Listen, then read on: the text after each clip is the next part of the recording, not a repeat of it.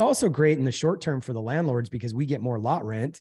But in the long term, I just don't know how much I want to be a partner with the government. And, I think, and this is speculative and I could be wrong, but I think in the past, the government has really incentivized us as investors, real estate owners, et cetera, purely through tax codes. And I think this is going to ebb and flow. It's going to be better and worse.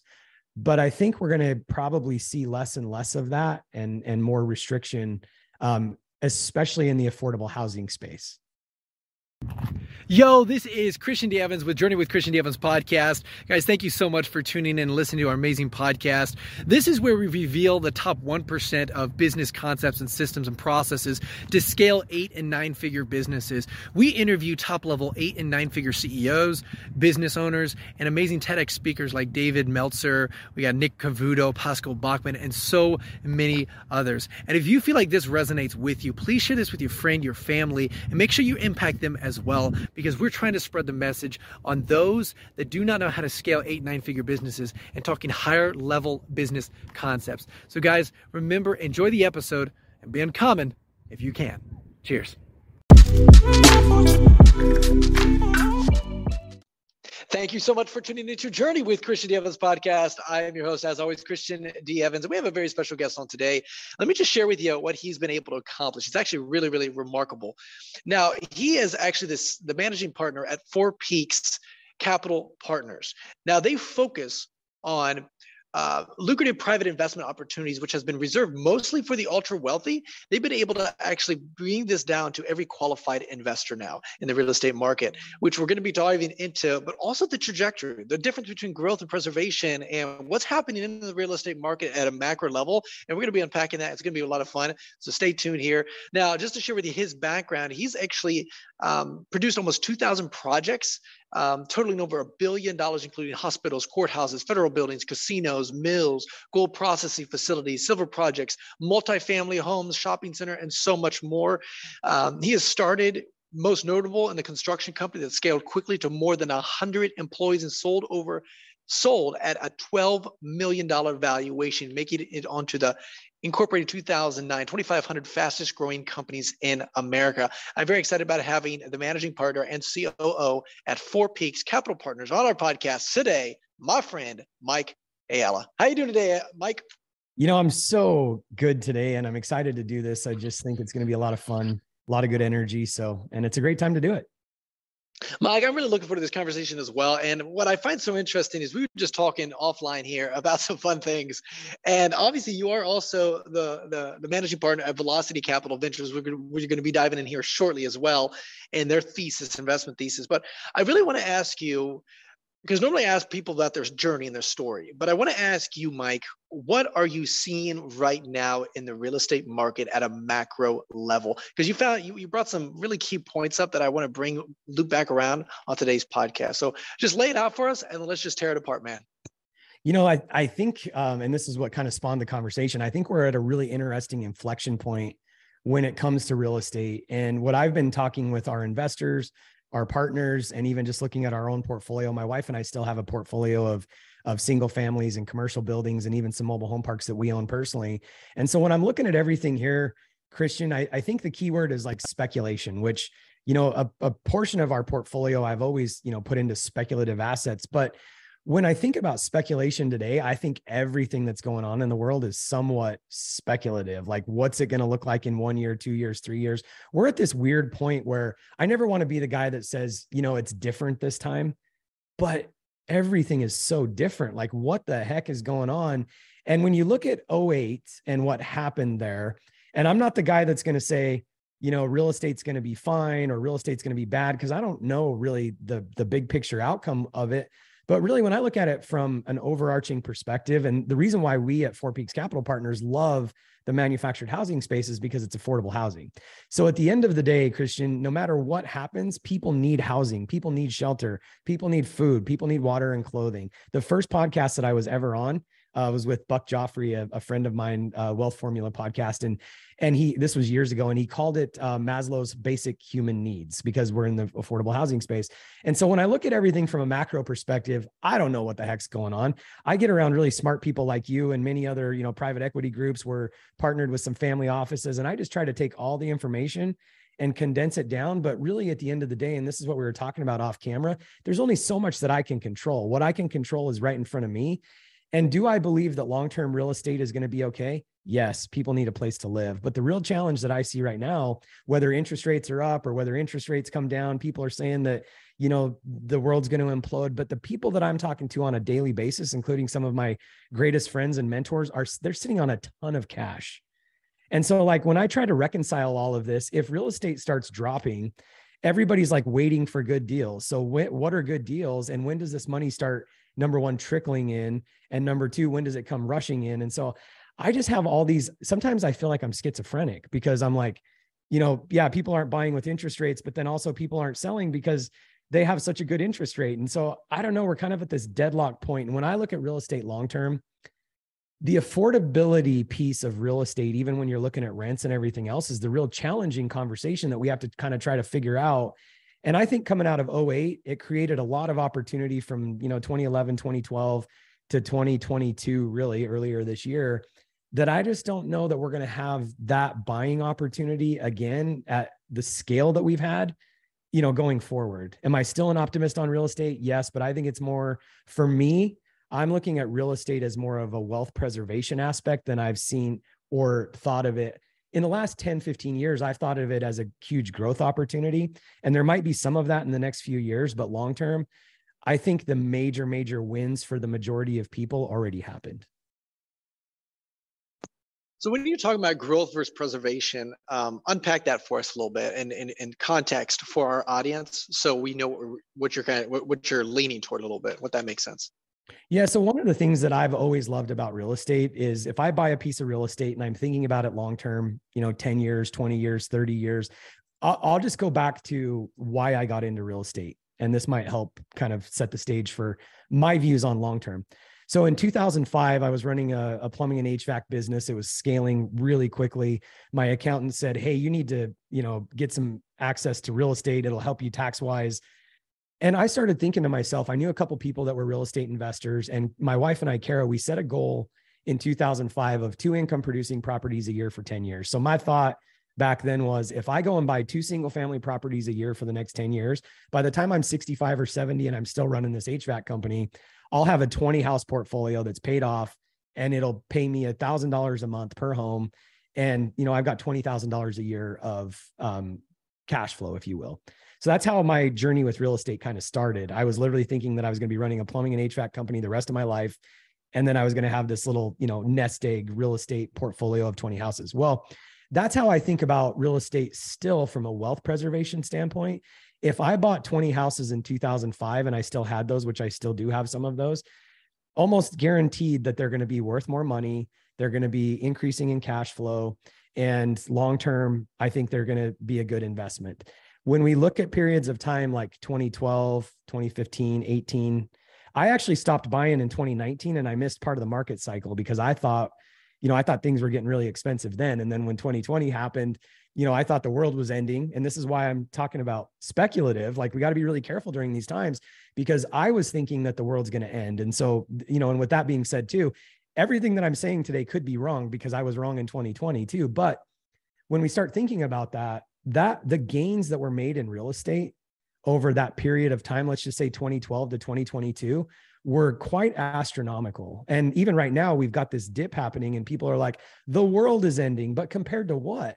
Like, if you bought real estate and even just dollar cost averaged over that period of time, even if your portfolio is losing some money right now, you're in pretty good shape. So when I look at real estate long-term, if you buy that, hold that, you're investing in the right markets, I think over time, you're still going to generate wealth.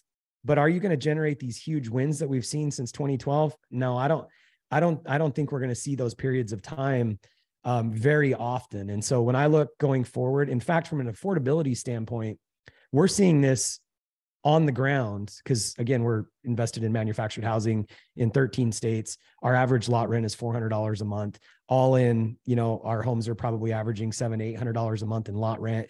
You can't even touch that across the board.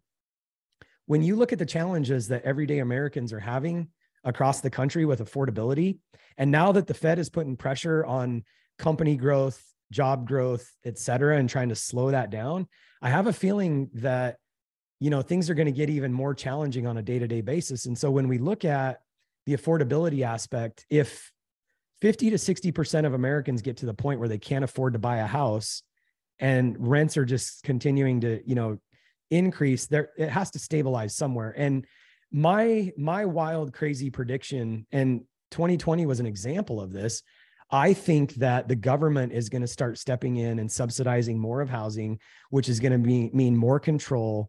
Yes, even in red states. Yes, even in cities like Dallas, where the city council in Dallas is talking about limiting the amount of real estate that can be sold to investors. When we start having these kinds of conversations, and again, I can't control all of that, and I refuse to run for city council. So outside of that, what can I do? I can just look at the macro effects of what I think is coming. And I think we're going to be stabilized to some degree. Is there still going to be some upside? Yes. Can we still make money in real estate? Yes. Is it going to be as aggressive as it was? I don't think so. You mentioned some really good solid points, because I saw this and I found this very interesting, because definitely when the interest rates were high, I saw some of these houses that were like 3 or 4 times, your 1,500 square foot, 3 bed, 2 bath, whatever it may be, like 2,500 square foot, whatever it was. And they were asking $500,000 depending upon the location, et cetera. But I started realizing, you contextual, sure, you're paying interest rate relatively low, you get that really locked in, but you're paying a very pretty penny on that on the top end. And so you're asking yourself contextually, is that a good value, value prop, if you will? Because otherwise, maybe it's really worth $250,000, right, house. And so I always found that very interesting, because what you're basically saying also is you're seeing the rents increasing. And if people can't afford housing, they go to renting. But as you and I know, it's becoming even becoming more crazy. And people can't afford housing because, of course, the interest rates are high, and then as well as the pricing is really relatively high, so they can't really get a loan, et cetera. And also, I understand that there's this constricting that's going on, so people are going to just something happens. And let me ask you, what do you think, and maybe this might be more just kind of a political opinion or just opinion in general, but what do you think would be the solution, or maybe some things that these people or our listeners should be aware of to kind of prepare, or, put in the right foundation to prepare for this circumstance? So when we talk about listeners, are we talking about investors? Are we talking about people that need housing? Like who? Because I think there's a couple. Who are we talking to? Let's for most of our listeners, they are investors. They have owned some real estate. They obviously leverage the real estate for some of their wealth appreciation, et cetera. So more of an investor perspective. Okay, perfect.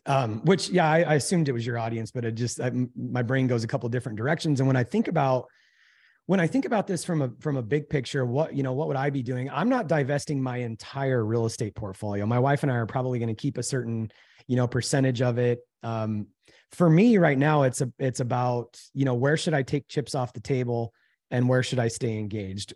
At what level did I get in? How can I leverage that? And for me, it's always about cash flow. And then also looking forward to, how do I leverage, but not over leverage? Because I think, and this isn't, anything earth shattering, but I think that home ownership is going to drop, and I think renters are going to increase.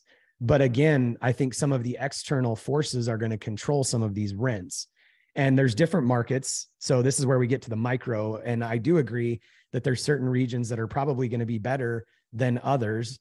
But again, I think some of that is going to be even the White House right now. And this is a positive thing for our industry in manufactured housing. The White House is coming out right now. Well, they came out in like May or June. If you just go Google White House manufactured housing, they're talking about linking federal money to local municipalities and asking them to ease zoning. And part of this, it's an affordability initiative. Yeah. And so, and this started actually, I don't think this is Republican Democrat thing, because this started under Trump, and Ben Carson said this over and over and over at the manufactured housing events. They were looking for, ways to subsidize and actually penalize local municipalities to ease up zoning for affordable housing. And you look at projects, I've seen them all over Austin already. These are funded by government. They're low income apartments that are going up. And as more and more and more of that happens, it makes me think back to when I went to Russia in like 2006, and everywhere is these government subsidized projects. And I don't think we're going to get completely there, but at the end of the day, when the government says that they're going to get involved in something and they're going to start subsidizing and controlling, what that means to me at the end of the day is, number one, how do I take advantage of some of that? But also number two, it's going to control the upside that, we can kind of make in certain markets. So I think, as back to your point, I think your listeners have to kind of balance between how do we make the money and invest where we want to, but also watch the regulations that are coming down. Because even, let me close the point that I was saying on the manufactured housing thing. If you Google that White House manufactured housing, part of that initiative is they want Fannie Mae and Freddie Mac to start creating programs, and this has been in the works for 4 years, that will actually finance the chattel loans. Chattel is the mobile homes that we bring in because they're not permanentized, they're not on foundation, so they're treated essentially like a car. They have like a car title. Fannie and Freddie are going to start financing those so that we have more access to more affordable housing, which is a good thing in the big picture. And it's also a good thing for guys like me that are in the manufactured housing space. But again, when I hear things like that, how do I take advantage of it? We'll buy as many houses as we possibly can right now while inventory's up and while prices have kind of stabilized, because in 2020, we couldn't get houses.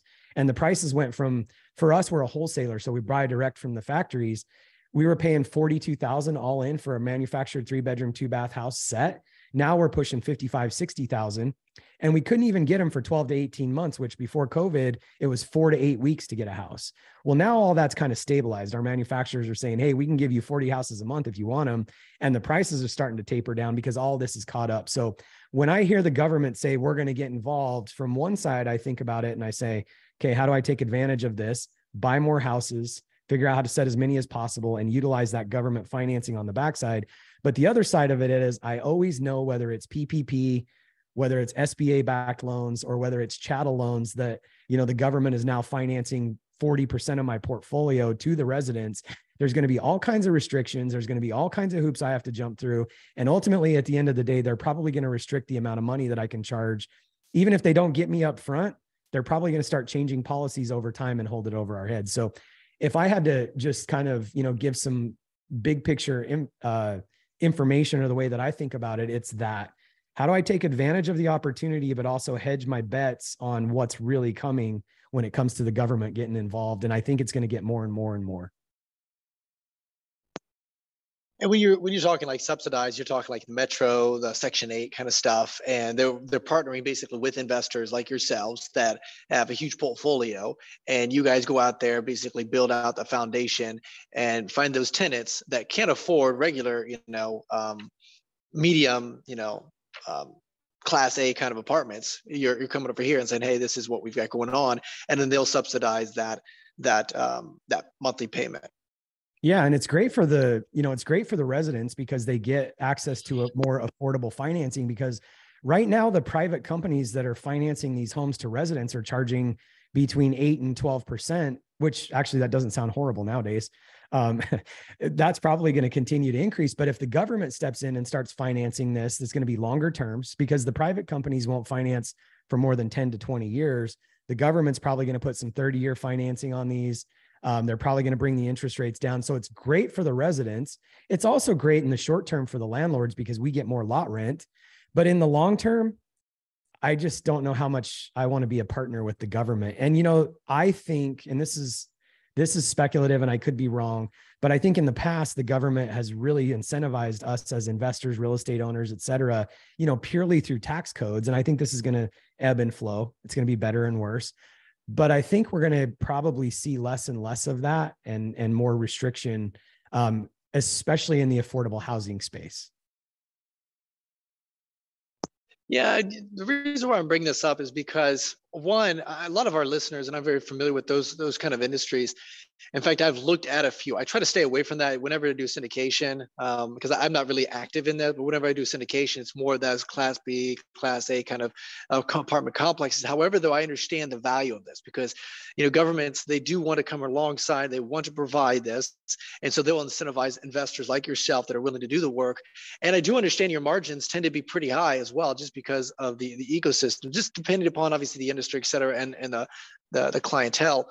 I want to ask you a little macro as well. You mentioned this, and I want to loop back around on it because I've seen construction. Obviously, the inflation has gone up. Price of developing, the supply chain issue situations.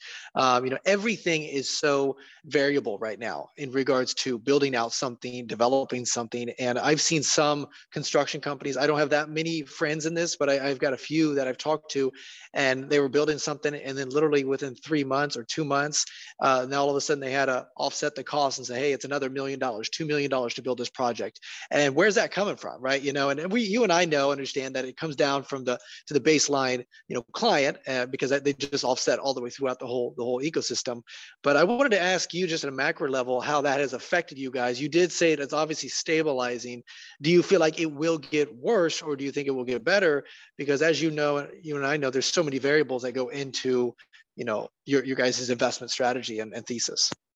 So initially, I mean, even still, even though delivery timelines are down and even though prices are stabilizing, and I think they're going to drop some because of excess inventory, even finding labor to set these homes is an extreme challenge right now. Getting through permitting and processes with local municipalities is an extreme challenge right now because even local governments are inundated. And so when I look at it just from our perspective, the other side of this is, that the fact that we're having a hard time getting inventory. I have waiting lists. So if I could set more houses, I could fill more houses. So right now demand is through the roof. If I can figure out those problems, then we're good in the short term. So the other side of that too, I've got a friend that builds a lot of apartments, just like you were talking about, and they're having the same challenges. Like, how do we balance all this? And sometimes from start to finish, these guys are in an $100 million apartment complex. Sometimes they're in $1 million, $2 million just on plans. And then, permitting fees, they're $3-4 million. And I mean, they're $10 million before they even really get to start talking to a bank. And then when you put the pipe in the ground, I mean, they're probably into it 25-30 million on a $100 million project before they really even get to the point where they get to start drawing from the bank. There's so much risk. And this is where, again, when we get into the big picture and it's like, what can I control? My head starts spinning on this because all those things being said and how risky it is. And also, if it takes 1 to 5 years to get that project, number one, zoned, planned, designed, out of the ground, completed, and then full, that's a lot of risk right now for people that are, taking on these projects thinking, what does the next 5 years look like? So the other side of this argument is, I think supply probably continues to diminish because there is so much risk right now for people that are, again, speculating. I hate everything's so speculative right now. And I think, as investors, we're trying to eliminate the majority of the speculation and maybe put a small percentage of our portfolio into speculation. Well, everything's speculation right now. So I'm just trying to come back to like, what do I know for sure? And this is where, like, you were talking about some of your audience and listeners are invested in businesses. And I don't want to shift gears yet, but I think that there's a lot of argument right now. And again, it's not that I don't love real estate, but I think there's a lot of argument to be said that maybe smaller, businesses that are just tried and true, things that everyday Americans need, it might be a safer bet right now than speculating on real estate over time. So that's kind of where I tie this together, because as apartments start to slow down and we don't have enough inventory, we didn't have enough inventory anyway. And as they stop building, I think it could do one of two things. It could either continue to put pressure on real estate prices, meaning going up, but then who's going to pay for it? Because, the Fed is intentionally, like, their mandate is to control inflation. So how do they do it? Interest rates and job growth. Well, they're trying to crush the job growth right now, I think. And if that continues to either flatline or drop and people can't afford it now, how are they going to afford it when prices either wages either stabilize or go down. So that's where I get kind of like not super optimistic on the future of real estate long-term. And the other thing too, and you know this, and a lot of your audience probably knows this too, when we were watching this over the last, say, 5 years, but really 3 years, there was private equity groups that were buying this stuff at a 3 cap, 4 cap, when, we can't even get interest rates at 5. So I'm trying to wrap my brain around, like, what are these people doing? They're hedging their bets on wealth preservation, in my opinion. And if things go up, great. But the preservation is the main thing right now that I think the majority of them we're looking at. And so I look at that long-term. I think real estate's great preservation. I think there's going to be some ups and downs, but I just don't know how people continue to afford real estate long-term if real estate keeps going up. So if people can't afford it, then, where does that land? I think somehow we have to start stabilizing rents. And that's just why I'm not long-term. Again, I like real estate long-term. It'll probably continue to be 40% of my portfolio. I just don't think we're going to have the big wins. It's an interesting conversation. It really is, because we ask ourselves, how did we get here? And you're gonna, like you mentioned, if the rents just constantly increase, that just outpaces everything. And you and I know that the income for the average American is not keeping up with obviously the cost of living right now, and it's just going increasing. And so naturally, there's going to be at some point there's going to be that turn. And it's going to be like, okay, well, shoot, now what happens, right, in that circumstance? We don't want to, visualize that, but obviously, I do understand, putting so much capital in this. It's just going to be interesting to see how this all works out. And I don't want to be gloom and doom. I do want to bring up your venture, Velocity Capital Ventures, because, like you mentioned, I'm in the private equity space, and I love it because, like you mentioned, it's a little bit more controllable. Like, I can come in and I can't control the interest rates. I can't control all this other stuff that's variable in so many different other industries. But there are certain things that I can control when I, obviously own a company that obviously these people are going to constantly buy regardless, right, of an up or down market. My question to you is, help me understand about your guys' thesis at Velocity Capital Ventures and what your focus point is, and obviously your growth strategy, man. So it's kind of interesting because even prior to starting Four Peaks Capital Partners and going full force into consolidating, manufactured home communities, this vision at Velocity Venture Partners actually goes back to 2011 for me. I sold my first business in 2014. And along the way, I started just looking at, the fundamentals when it came to plumbing and HVAC companies and the fact that everybody needs it. It's not going away. When you look at disruption, technology, AI, all of that kind of stuff, there's a lot of industries that are going to get, disrupted, if you will.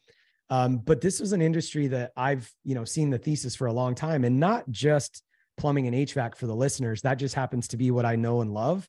And I've got some, coaches and some consulting companies and stuff that we work with. I worked with a coach back in the day that helped scale my company. And then they started a big consulting firm that's probably the top 2 consulting companies specifically for the service industry, those 2 trades. So I'm not just bullish on those trades. It's just what I love and know. But I think anything that you look at, again, it's Maslow's hierarchy of needs: food, water, shelter.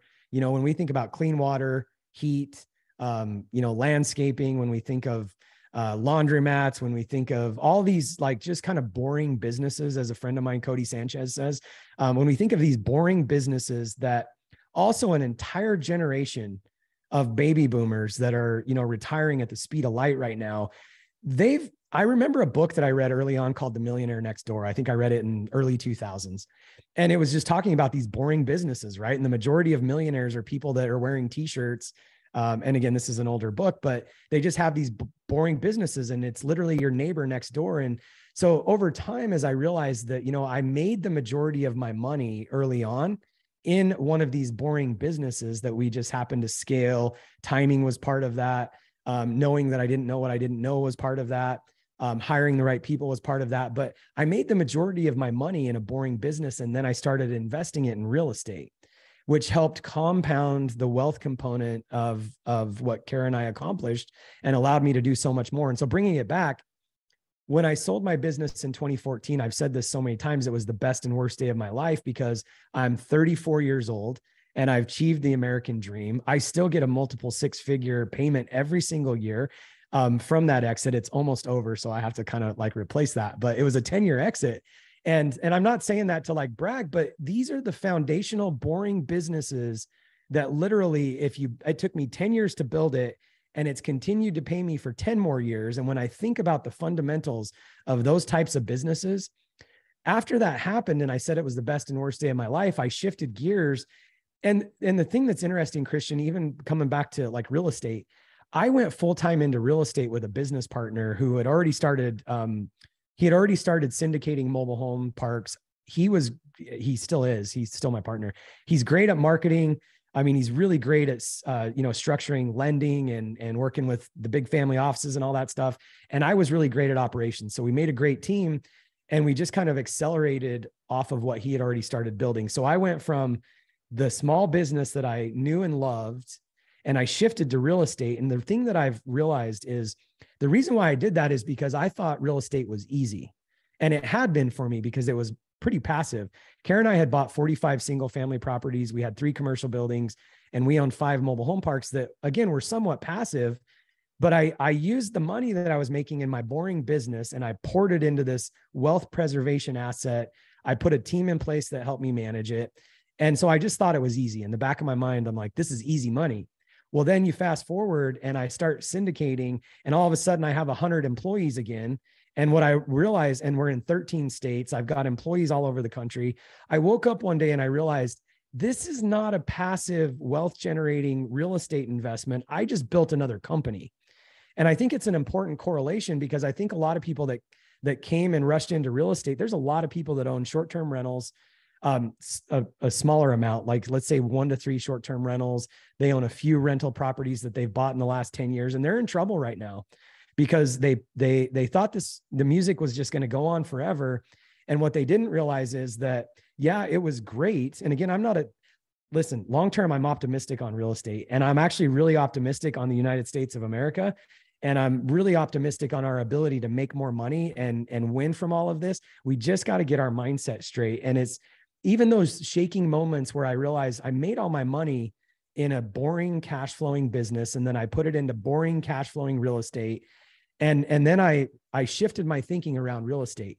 Real estate is no different than selling plumbing or HVAC to a customer. It just happens to be that the widget happens to be the house or the apartment building or the mobile home park or whatever it is.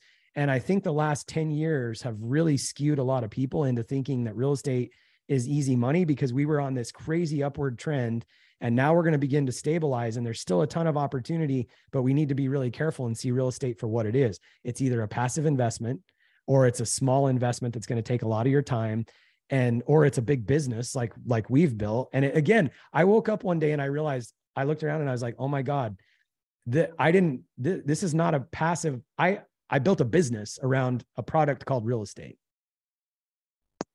Yeah, I love what you're saying there. And I love that what you mentioned, where it's like the boring stuff, right? And we've heard this so many times, but it's like, we just don't do it. Everybody wants that new, sexy, fun thing, because we all do the math in our head. Oh my gosh, if I buy, X amount of cryptocurrency at blah, blah, blah, then, oh my gosh, and it goes up to 50,000, whatever. And you just start thinking, oh, I'm going to be a bajillionaire, right? And you've seen that where some people have had, situations, but we always like to contextualize it and say, oh yeah, I'm going to be that one.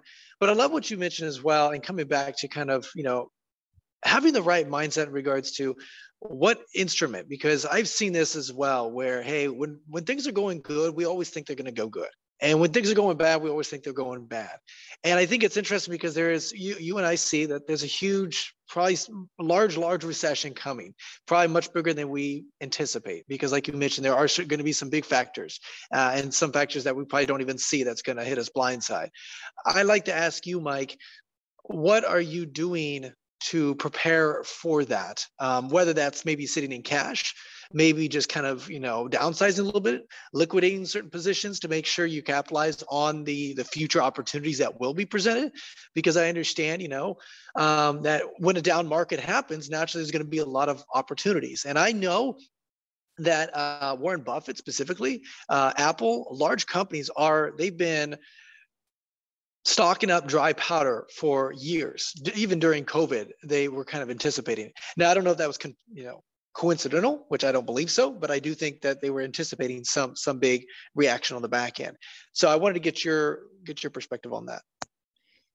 I don't know if you've ever seen the economic clock, but if you just think about a clock at, 12 o'clock is like the best it gets. And 6 o'clock is like, I mean, it's the bottom of the barrel. And I kind of alluded to this earlier, but I think I was a little bit early on the clock. Like I was thinking in 2019 that we were already at, 5 o'clock, getting close to 6 o'clock. And I was wrong. Yeah. And, that's going to happen from time to time. I think we just have to be right more than we're wrong, but I'm sitting at somewhat of an advantage because I was skeptical earlier than I should have been. So did I leave some money on the table because I thought we were at 5 o'clock and we were really maybe at 2 or 3 o'clock? Yeah, I missed out on some opportunity, but also Christian, in 2019, we brought in, had a conversation with CFO, and we looked at our entire portfolio, which was 35 mobile home park communities at that point in time. I was looking at mine and Kara's, personal portfolio. I've sold about half of my houses in my personal portfolio. I sold 2 of the commercial buildings. The third one's under contract right now to sell. The majority of my personal mobile home parks are sold. When we look at our portfolio, we brought in our CFO and looked at the 35 communities, and we identified 19 of them that we really wanted to keep and 16 of them that we wanted to exit. And we started that process. And some of those were because we had a single community in Tennessee that was a really great community, but it was our only property in Tennessee. And we were bullish on Tennessee, but the fact that we were going to stop buying, we decided to exit that property. And so we sold properties for different reasons. Some of them were performing, some of them were not performing. Some of them were because they were in states that we didn't want to be in. And so when we look at it now, we're down to 19 communities, and I'll get to the answer to your question, but I'm somewhat in a fortunate spot because we started a little earlier. If right now I was doing what we did in 2019, I might be in trouble. But we started it in 2019 because we thought we were at 5 o'clock when we're probably at 5 o'clock right now. And so I'm a little bit further along. So what am I doing? I would love to say that I'm sitting on a ton of cash, but I'm actually not, because I'm investing. We're pouring a lot right now into Velocity Venture Partners. We've got some acquisitions happening right now in the HVAC space. We're pouring a lot of money and capital right now into the car sharing platform that we have. It's basically, we've partnered with an operating company that rents cars out privately and on Turo, and they're just crushing it. And so we've poured a lot of money into, getting that built up. We still have about 650 homes that we need to set in our mobile home park portfolio. So we're stacking houses as fast as we can possibly get them set because of demand. And so, my goal over the next 1 to 3 years, get the mobile home park portfolio stabilized and either refinanced or exit it, and then start shifting to some of these other kind of more boring businesses. And even if we keep the mobile home park portfolio, again, I'm not negative on real estate. I think real estate's going to perform well over time.